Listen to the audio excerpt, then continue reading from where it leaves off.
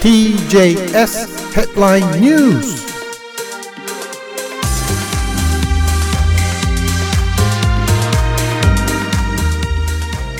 12月20日水曜日になりました。時刻は8時8分です。ニュースヘッドラインお送りします。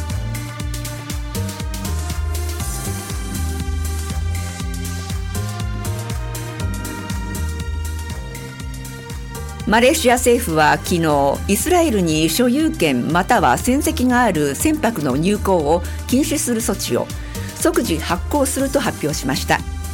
イスラエル行きの船がマレーシア国内の港で貨物を積み込むことも禁止します。首相府はこの措置について、イスラエルがイスラム組織ハマスとの衝突でパレスチナ住民への虐殺と継続的な残虐行為により基本的な人道原則を無視し、国際法に違反していることに対する制裁だと説明しました。イスラム教徒が多数を占めるマレーシアは長年パレスチナ支持の立場を維持してきました。近隣のインドネシア、ブルネイ、バングラディッシュ、モルディブ、パキスタンと同様、イスラエル国家を承認していません。各地で最近イスラエルによるパレスチナ自治区ガザ地区への攻撃に抗議する大規模な集会も展開されています。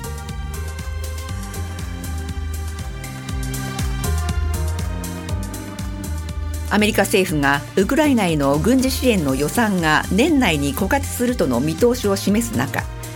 アメリカ議会は支援の継続に必要な緊急予算について与野党の協議がまとまらず、民主・共和両党の議会上院トップは緊急予算について年内に承認することを断念する考えを明らかにしました。アメリカ政府の高官は、年内にあと1回ウクライナへの追加の軍事支援を行うものの、緊急予算が承認されなければその後の支援は行えなくなると危機感を示しています。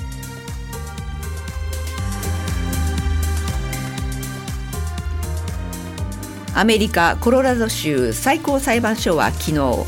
トランプ前大統領の支持者が2021年に連邦議会議事堂を襲撃した事件への関与をめぐり、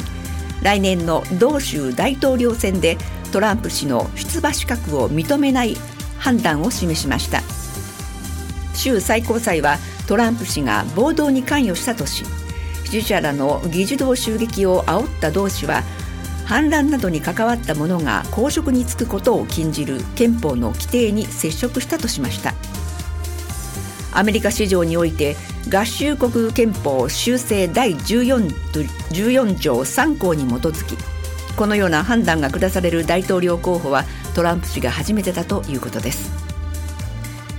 無党派の選挙予測によりますと、コロラドは民主党が優勢で、トランプ氏の立場にかかわらずバイデン現大統領が同州を制する可能性が高いということです。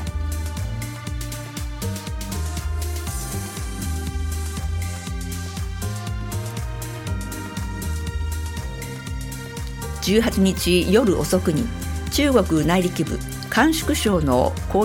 標高2000メートルを超える山岳地帯で発生した地震の死者は、これまでに隣接する青海省と合わせて131人に上っています。現地では20万棟以上の家屋が損壊し、住民8万7000人余りが避難を余儀なくされています。多くの死者が出た甘粛省の地元政府は昨日の会見で、捜索活動は基本的には終了したとして、今後は被災者の支援に重点を置くとしています。被災地が広い範囲にわたるほか、寒波の影響で夜間は気温がマイナス15度前後まで下がる厳しい寒さが続く中、仮設テントや布団などの支援物資の不足が課題となっていて、軍などが物資の輸送など支援活動を進めています。日本のニュースです。メーカーのダイハツ工業は昨日、国の認証取得の不正問題で新たに25の試験項目で174件の不正が見つかったと発表し、国内外のすべての車種で出荷の停止を決めました。ダイハツ工業では今年4月、海外向けの乗用車の衝突試験で不正が発覚し、その後国内向けの車種でも国の認証を不正に取得していたことが明らかになっています。衝突試験の他に排ガスや燃費の試験なども含まれ、不正は1989年から確認されたということです。不正対象は生産開発中と生産終了の両方を合わせて64車種3エンジンで、この中には他社ブランドで販売される車としてトヨタ自動車の22車種、スバルの9車種、マツダの2車種が含まれています。現時点で事故の情報は把握していないということです。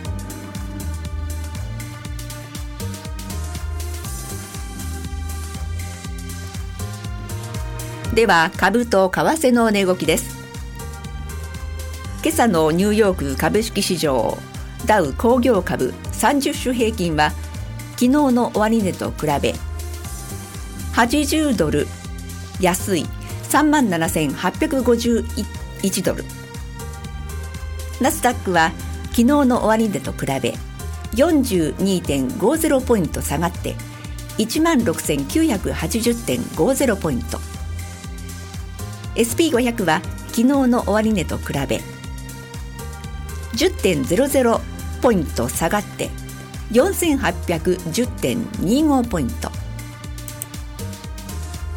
現在の外国為替市場は1ドル143円69銭で推移しています。以上、ニュースヘッドラインをお送りしました。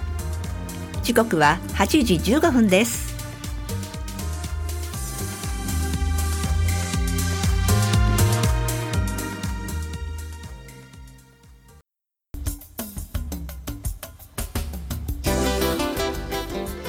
MVP を獲得した大谷翔平グッズ発売のお知らせ。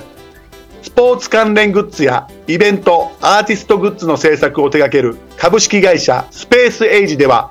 MVP を獲得した大谷翔平グッズを11月28日からアメリカでも販売いたします。今回販売するグッズは T シャツ、ペナント、ピンズ、ビーチタオル、缶クーラー、ステッカーの6種類です。この機会にぜひお買い求めください。詳しい情報は TJS ラジオのトップページにあります。パネルからアクセスしてください。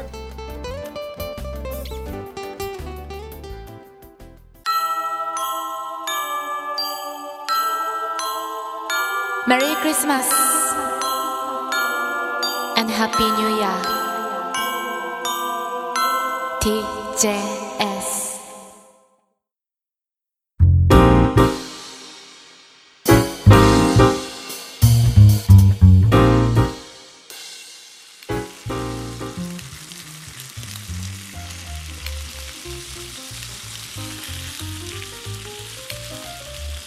多摩園がステーキ店をオープンします。日本全国から産地別英語日本産和牛を揃え提供できるお店、ステーキライブラリーが11月29日にグランドオープン。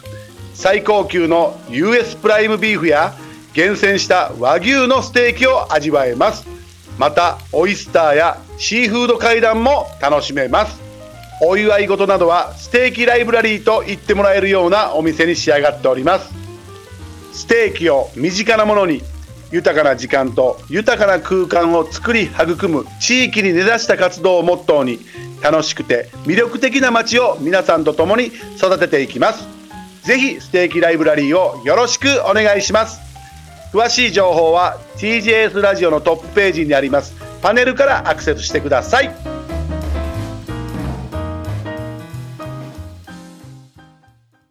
TJS Sports。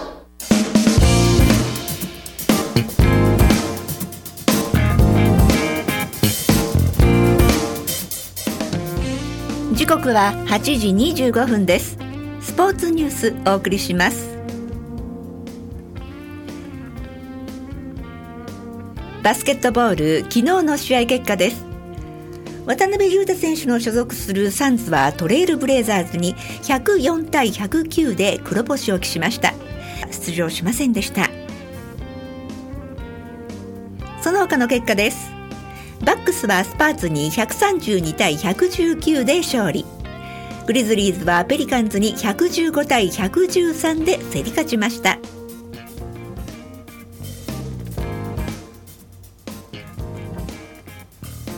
プロ野球楽天から海外フリーエージェント権を行使してアメリカ大リーグ移籍を目指している松井裕樹投手がパドレスと複数年契約で合意間近と大リーグ公式サイトが昨日報じました。パドレスにはダルビッシュ有投手が所属しています。カージナルスも通算236セーブの左腕松井投手に関心を示していると伝えられていました。松井投手は神奈川東光学園校からドラフト1位で2014年に楽天入団。今季は59試合に登板して39セーブを挙げ2年連続3度目の最多セーブに輝きました。国際サーフィン協会は昨日来年のパリ五輪で競技の採点を遠隔システムで行うことを大会組織委員会などに提案したと発表しました。サーフィンは南太平洋のポリネシアの多市で実施されます。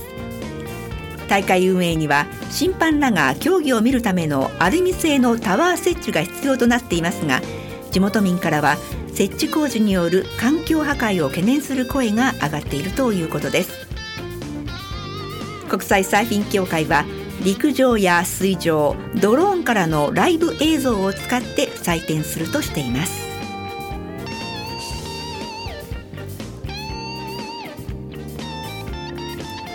日本のスポーツニュースです。日本サッカー協会は昨日、日本代表が来年1月1日に東京国立競技場で行うタイ代表との国際親善試合の入場券が完売したと発表しました。当日券は販売しないということです。さて続きまして同じくサッカーのニュースです。サッカー J リーグの来シーズンのリーグ戦などの日程が発表され、 J1 から J3 まで全てのカテゴリーが2月23日に一斉に開幕することになりました。 J リーグは来シーズンの日程を発表し、 J1 から J3 まで20チームずつで争われるリーグ戦は2月23日に開幕します。 J1 が12月8日、J2 が11月10日、J3 が11月24日に最終節が行われます。また来シーズンは J2 昇格プレーオフが新たに設けられ、 J3 の3位から6位までのチームが昇格の残り1枠をかけて争います。このほか J リーグカップはこれまで原則として J1 のクラブが参加していましたが、来シーズンは J1 から J3 までの60クラブすべてが参加する方式に変更されるということです。以上スポーツニュースとお送りしました。時刻は8時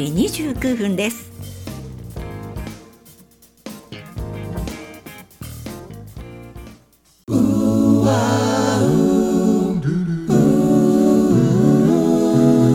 TJS Japanese Radio Station